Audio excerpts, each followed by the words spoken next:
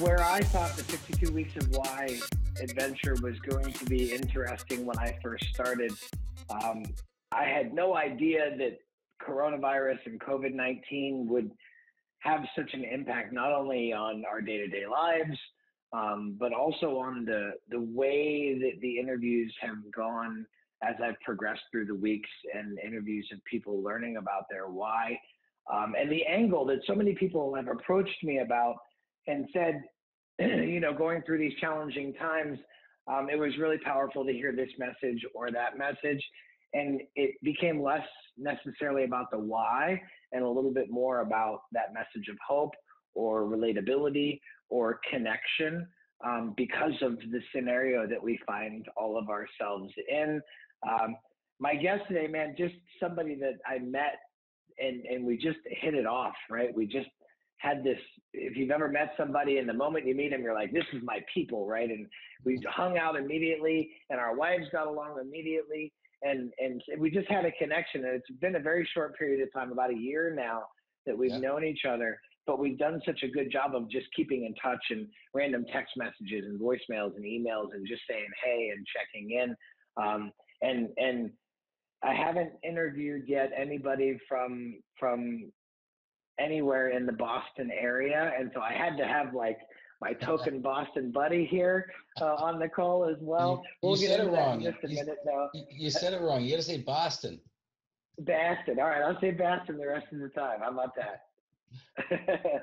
Before we roll, have a quick quote that is another Jim Rohn quote. If you've watched these, I've got quite a few of these. He is a wealth of quotes. His was, don't see how many decisions you can get out of, see how many you can get into. That's where the adventure lies. Don't ask for security, ask for adventure. There's so many people that I've talked to in this particular realm of my life about difficult decisions that they've had to make. And in retrospect, looking back at those people and those tough decisions, that's where their why was formulated.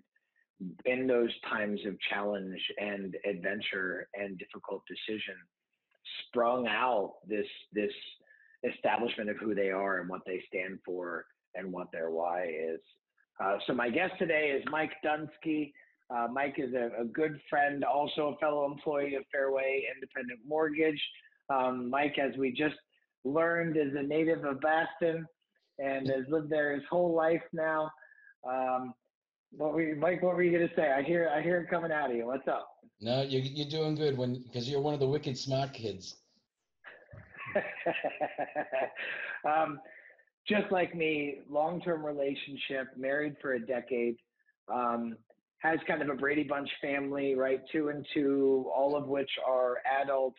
So where I'm at the early end of the spectrum on raising kids, he's at the other end of the spectrum where they're all adults, and now it's him and his wife getting to go do things. Well, sort of do things in today's world and have fun.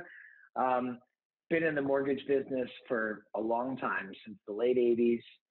Been with the company I work for, Fairway, for just over a year and a half. And wife came out of the mortgage business as well and is an entrepreneur. You can tell it when you meet her that she has this entrepreneurial spirit. Definitely a success in that realm. Mike, first, thank you for being here. I appreciate your time. No, thank you. Thanks for having me. So when you began thinking about, because we've tried to connect here to discuss our why a few different times and our schedules just didn't line up. Did you find that maybe between the first time we set our appointment and when we actually connected today that your thoughts about your why had changed? Or were you like, I knew exactly what it was then and here it is now and I'm going to say the same thing? Or was there a little bit of reflection on it in the meantime?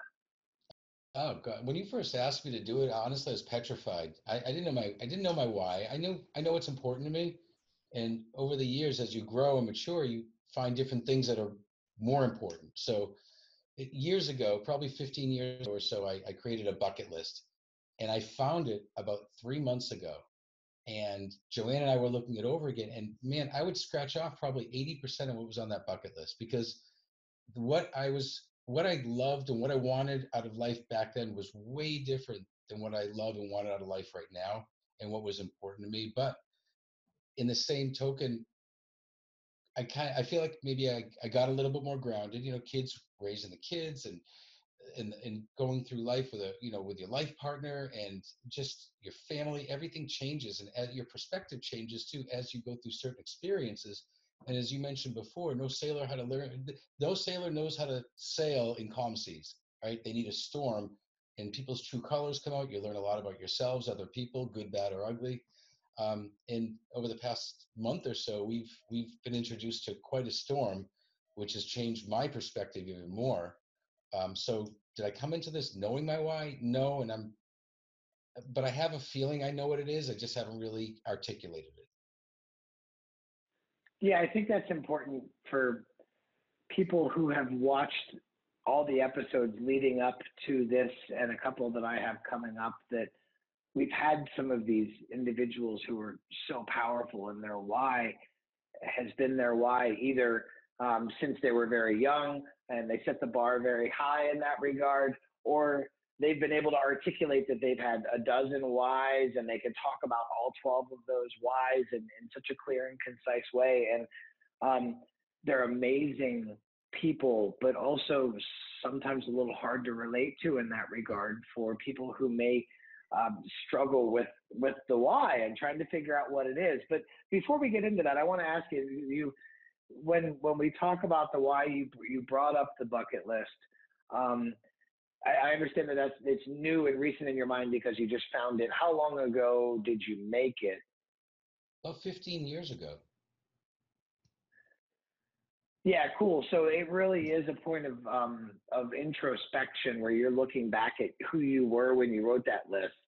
And you've been married to Joe for 10 years, so it was before you got married. And yeah, so when you looked back at that bucket list, was there a point where, since it's recently and since you and I've been discussing about this, was there a point where you're like, that might be my why, or was the bucket list just getting the wheels turning to establish what you think your why is? I think it was an exercise. So I'd been going through coaching, and we did a lot of exercises, about what drives you, what's really meaningful to you. And this is one of the things I just decided to do one day. And when I wrote it out initially, I put 100 bullet points on there, and I filled up about 75 of them, and I left 25 open intentionally because I knew that as I got older, there were things that I wanted to add to this that I didn't know what they were yet. So I intentionally left a block open that I was going to fill in someday.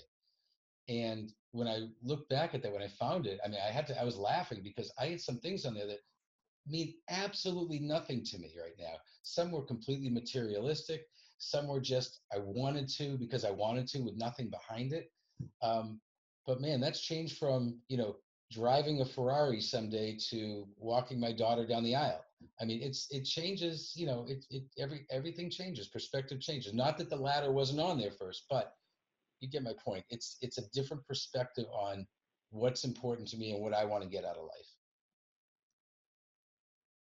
life. This is the boat of life swinging through different waters, and the winds of life blowing you on different shores. I think this is just inevitable, right? It happens. Priorities change, and it doesn't have to be just when you get older. It could be 30 days. I mean, even like you said, even in the last 30 days, we've seen changes that may have people reflecting a little bit more about what's important to them. So without further ado, let's get into it. I'd love to hear it. Tell us your why. You know what I care about? My beautiful wife, all four of our kids. I care about their, obviously now this health, safety, and security is on my mind. So you can't help but have that on your mind. I've always been, this is interesting too, since we've had to be kind of sheltered in physically from socializing. A lot's come to mind regarding my philanthropic activities. I've been involved with the Make-A-Wish Foundation since 1996. Been an active supporter of a group called Respond. which it's a group out of Boston. They help victims of domestic violence. Um, Worked in charitable efforts with my synagogue, and that's been super important to me. I made the Make-A-Wish piece and the Respond piece part of my business practice to give back to them. When all this came down, I'm thinking, how are they going to survive right now with, the economic turmoil going on? Who's going to be helping them, and still wanting to do my part? But so me being, recognizing that I'm thinking about them leads me to believe, okay, the philanthropic piece of me, that's important to me. That's part of my why. I want to take care of my kids and my family. I want to give my kids a better life than I had. I want to be able to take care of my wife the way that she needs to be taken care of, just with emotional support. And I want to be able to take care of my family, and I want to be able to take care of these other parts of my life that are important too, like the Make-A-Wish and like the Respond and other groups that need support from outside. So I think a lot of that giving back, my community has given me so much. They've given me a life that I can really achieve those things. And I want to be able to give back to my community because of the opportunities they've given me. Man, your why really hits home with me. This is why we got along from day one when we met, right? I want to make sure I'm grasping it right though. I want to repeat some words that I heard and make sure that I'm hearing it right. So I heard family. I heard giving back and philanthropy, and it sounded like you hinted at a little bit of volunteerism, more than philanthropy, actual, since we haven't been able to leave our house, and that boots on the ground attitude. I mean, is it face showing right up there when they need it for volunteers, or is it just a concern about the financials and making, wanting to reach out and make sure that the places where you're giving back are going to be okay, or maybe you need to do more, or a Yeah, little bit of both? yeah, I think it's a little bit of both. It's not just one thing, and to each separate group, there's different ways that you can help out more. And now more than ever, people need help. They need a shoulder to cry on, and they can't do that right now. I mean, physically, they need a shoulder to cry on. Unfortunately, we had 2 weeks ago, a neighbor's husband passed away, and she couldn't grieve and mourn with her family and friends. It was very, very emotional and difficult. We know about some of the people at Fairway and the trials that they're going through with loved ones either passing away or becoming ill. And the hardest part for them is, the hardest part for us watching is not being able to help maybe in the way that we can or are typically used to helping. So I guess I'm feeling that about the organizations that I support. How can I do a better job, and how can I do more right now? That make sense? Yeah, no, there's a term that comes to mind. I don't know if it's the right one or not, but it's kind of a bleeding heart, right? There are people that are known as having a bleeding heart, somebody that really just genuinely cares about other people, whether you know them or not, whether they're personal friends or interacting with you on a daily basis or not. If you see them going through hardship and hard times, you just want to help, right? And I think, did I sum that up right? Yeah, you did. Better than me. So when you go back, if we go back to when you were in high school or in college, I think you've already said this pretty clearly, but I just want to make sure that this why was different back then, or do you think at its core the why was there, but maybe just not executed in the same way that it is now? No, I don't know what it was, but my experience has definitely changed what I do and who I am. I think all of it, I mean, that's a generalized statement, but I went to high school. I had no idea what I was doing. I managed to graduate high school. Um, I went to college because that's what you did. You went to college, and I found this little artsy, crunchy granola college in the middle of Ohio that had a great, like a co-op program. So I would go to school for 6 months and then I would go work 6 months. So very non-traditional, but after 4 years of doing that, I gained so much experience in various forms of business and the travel industry. Worked at accounting departments, worked in marketing departments. So I was not directed. I had no idea what I wanted to do. I got an economics and business background in college, and then I got shoved into the real world, and I still didn't know what I wanted to do. And how this all got started was because of a stereo. Believe it or not, a friend of mine was working for a mortgage company, and I went out and bought a stereo on credit, and I didn't have a job, and then the bill came, and I had to pay it. She said, "Come work with us. You can be a processor," and that's how I got into mortgage banking, because I had that stereo bill I had to pay. Um, I was so lost back then. I had no idea what I was going to do. I didn't have any direction. I got experiences, and I was torn between trying this and trying that. And this mortgage thing kind of fell in my lap. Sure, I'll go make a paycheck. I didn't even know there was a T in mortgage at the time. And I started processing loans. But through the experience I got when I was in college and working while I was in high school and college and moving on, I kind of dug it. I fell into it. But all those experiences shaped what was, again, behind my why, shaped what was important to me and gave me direction. And I realized that this job allows me to help people as an originator. And so maybe that's where it's all come out, is I get to help somebody on a day-to-day basis. I get to help this single mom who just got divorced get her into a home for her and her kids. I get to help this immigrant who just came over from a foreign country, just starting up here with their green card or on a visa. I help to get them, help them fulfill the dream of owning a home. We get to help. And so maybe that's how part of me is giving back, is it's kind of bled into being a loan officer. So I think you're right. I think there are a lot of jobs that are very thankless. Agreed. You show up, you do your work, you get your paycheck, you go home. There's not any happy ending at the end of the tunnel or at the end of the process or the day even. And we're very fortunate to be in a job that has every single person we interact with has this moment of joy and happiness at owning their new home, right? And it's a very fulfilling career in that regard, and there's a lot of fulfillment in the help that you're giving to people, right? Because you are truly giving people things that will change their life.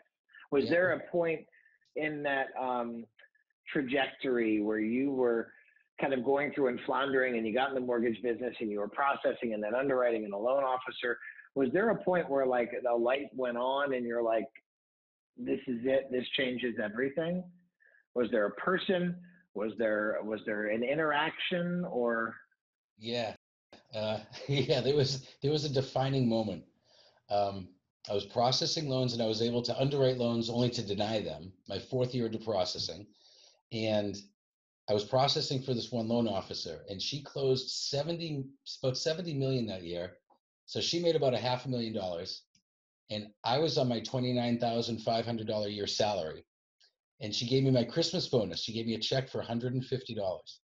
So I got that check, and I marched into my manager's office, and I said, "Dude, we have to talk. I'm going on the road. I'm going to sell. I'm going to be an originator." No, I'm like, "You can't. Processors make lousy originators." And I was too dumb to know I couldn't do it. So I just said, "I'm going to do it anyways." And that was my defining moment. I wanted the paycheck too. I was grinding it out. I had an IBM Selectric typewriter on my desk. I was typing applications in triplicate, using corrected tape and whiteout. And I knew there was more for me out there. And I liked the processing, but I love the idea of changing my day-to-day, every day being a new day and nothing the same. I didn't have a house. I didn't have a spouse or significant other at the time. I didn't have kids.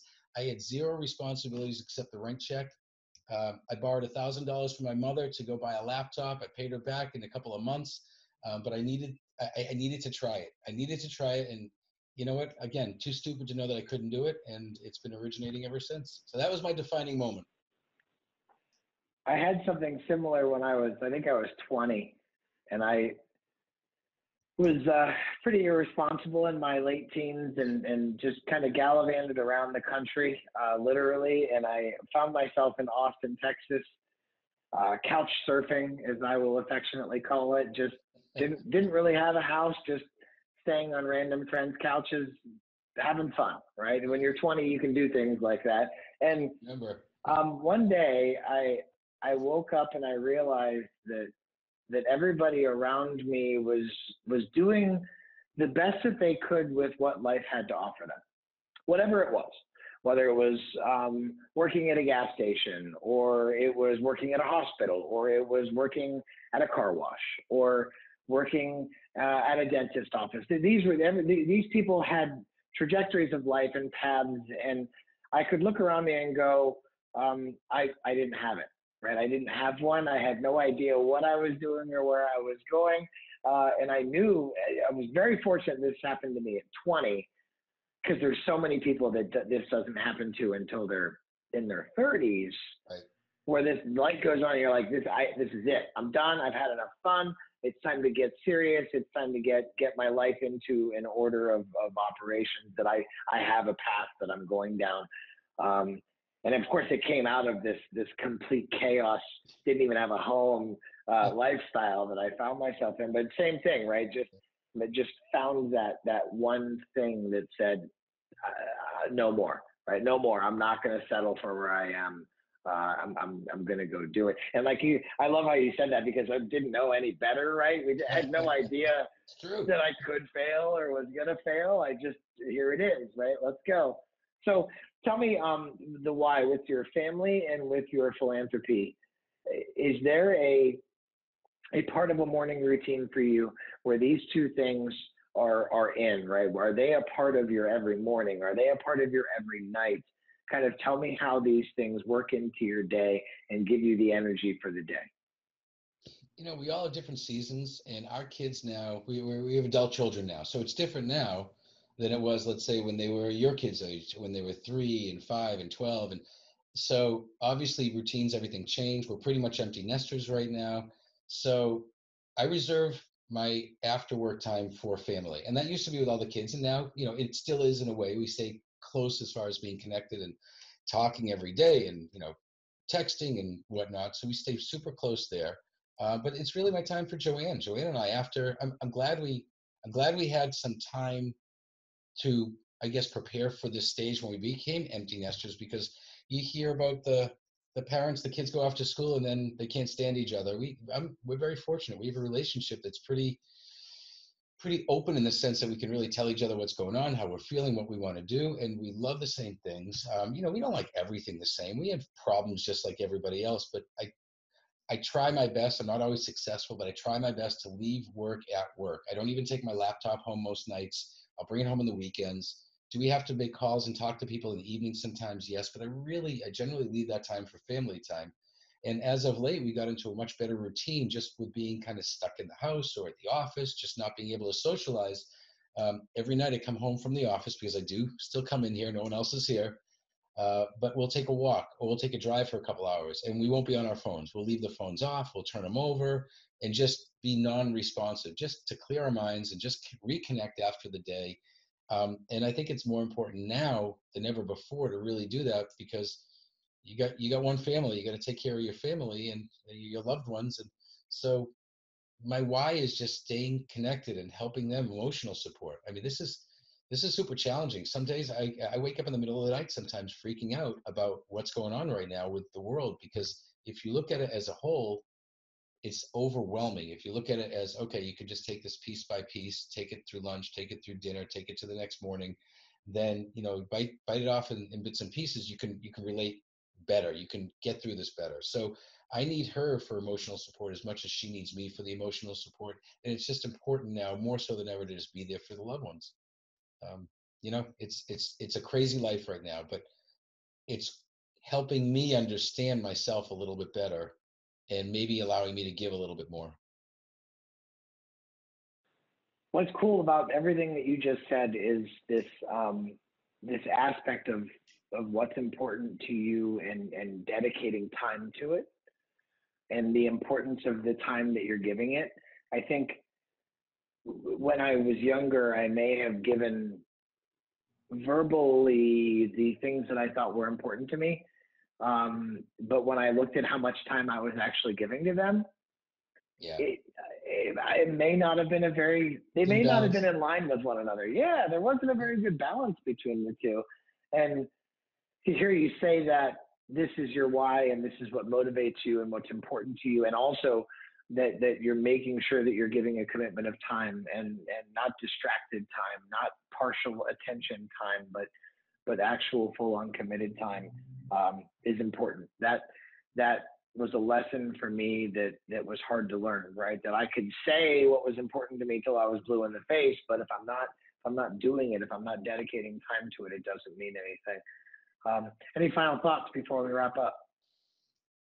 No, we've all been there. That balance thing is so important. And you found a groove. Once you figured it out, you figured out what you need to do. And listen, we don't want to lose a deal. We're competitive by nature. We don't want to lose a deal. But I can't be on the phone and giving my family my attention at the same time. It doesn't work that way. And am I always great at it? No, but I really do try, and I have to set those boundaries. And I set the boundaries. I break them every now and then. We're only human. But I think that in general, we come at our business and our life with a feeling of, or a mentality of abundance as opposed to scarcity. And there's so much more that opens up as a result of that. It's almost like clearing the mind a little bit. When you're clear-headed, you can think better, be more creative, and you can do the same thing with work. You can do the same thing with the relationships you have, and that really helps you kind of be a little bit more humble inside, knowing that I don't need this person. I don't need to chase this person tonight. I can go ahead and I can forget about that until the morning. I can be clear. I can be more in depth in my relationships and family and my parents, and I think we could all use more of that now. Now, so more than ever, I suppose. Just getting grounded again. Yeah, I'm going to go a little longer than I would normally because you hit on something that I use this term a lot called ping ponging, where I just feel like all of us every day are just getting hit from one end of the table to the other, and then on one end of the table to the other, and we're just like, we almost feel like we're not in control. We're the ball, right? We're just getting smacked from one end of the table to the other, and when you're in that mode, this is why I started studying Stoicism. This is why I started reading Seneca and Marcus Aurelius and these guys, because they taught you to have this foundation and this core that you will not shift from, that is who you are, that are the values that you represent. And that ping-ponging, that hitting back and forth, causes you to act in a way that isn't consistent with who you are. Yeah. If you have a belief that you're a certain way and you find yourself not acting that way, it's usually because of the situation that you're in, right? And if you can figure out, every time I'm in this situation, man, I always mess it up, then hey, maybe you shouldn't put yourself in that situation anymore, and you might not mess it up anymore, right? And this is like relationship, what you just said, relationship 101, right? When you're with your wife, be with your wife. If you find yourselves in a little bit of an argument with your wife repeatedly, maybe the situation is that this is in your hand and you may not be aware. All you're thinking of is the fight and the whatever it is. But that's the situational awareness is so important to when you're acting in a manner that's not consistent with who you are, right? Mm-hmm. And if you're able to ground yourself, as you said, and put yourself only in positions where you can act in a way that's consistent with who you want to be, life is so much better. Life is so much more in control. Even when there's all these uncontrollable things going on around us, and there are, just understanding that you can be in control of what little pieces you can control are so important. And I've done this question with so many people who've been on the podcast before, and it's kind of morbid, right? How do you know at the end of your days that your why has been fulfilled? And I think for you and I, one way that I would word this is, you're never going to look back and wish you had spent more time on your phone. You're never going to look back and wish that you had spent more time at the office.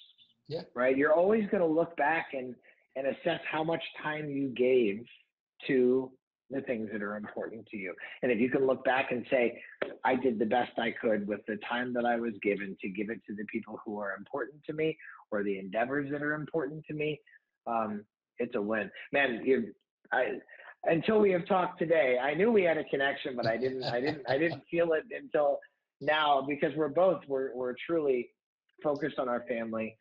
We believe in supporting the community that has supported us and helped us to have the living that we have. And we do our best to help those who are around us, not just in our job, helping people buy houses, but also immediate neighbors and friends and family and extended family. And really cool, man. Really cool. Thank you for being here. I appreciate it. We're really lucky. Thanks for having me. So, and listen, stay well, stay healthy, stay safe. Give my best to your bride and the kids. I will do.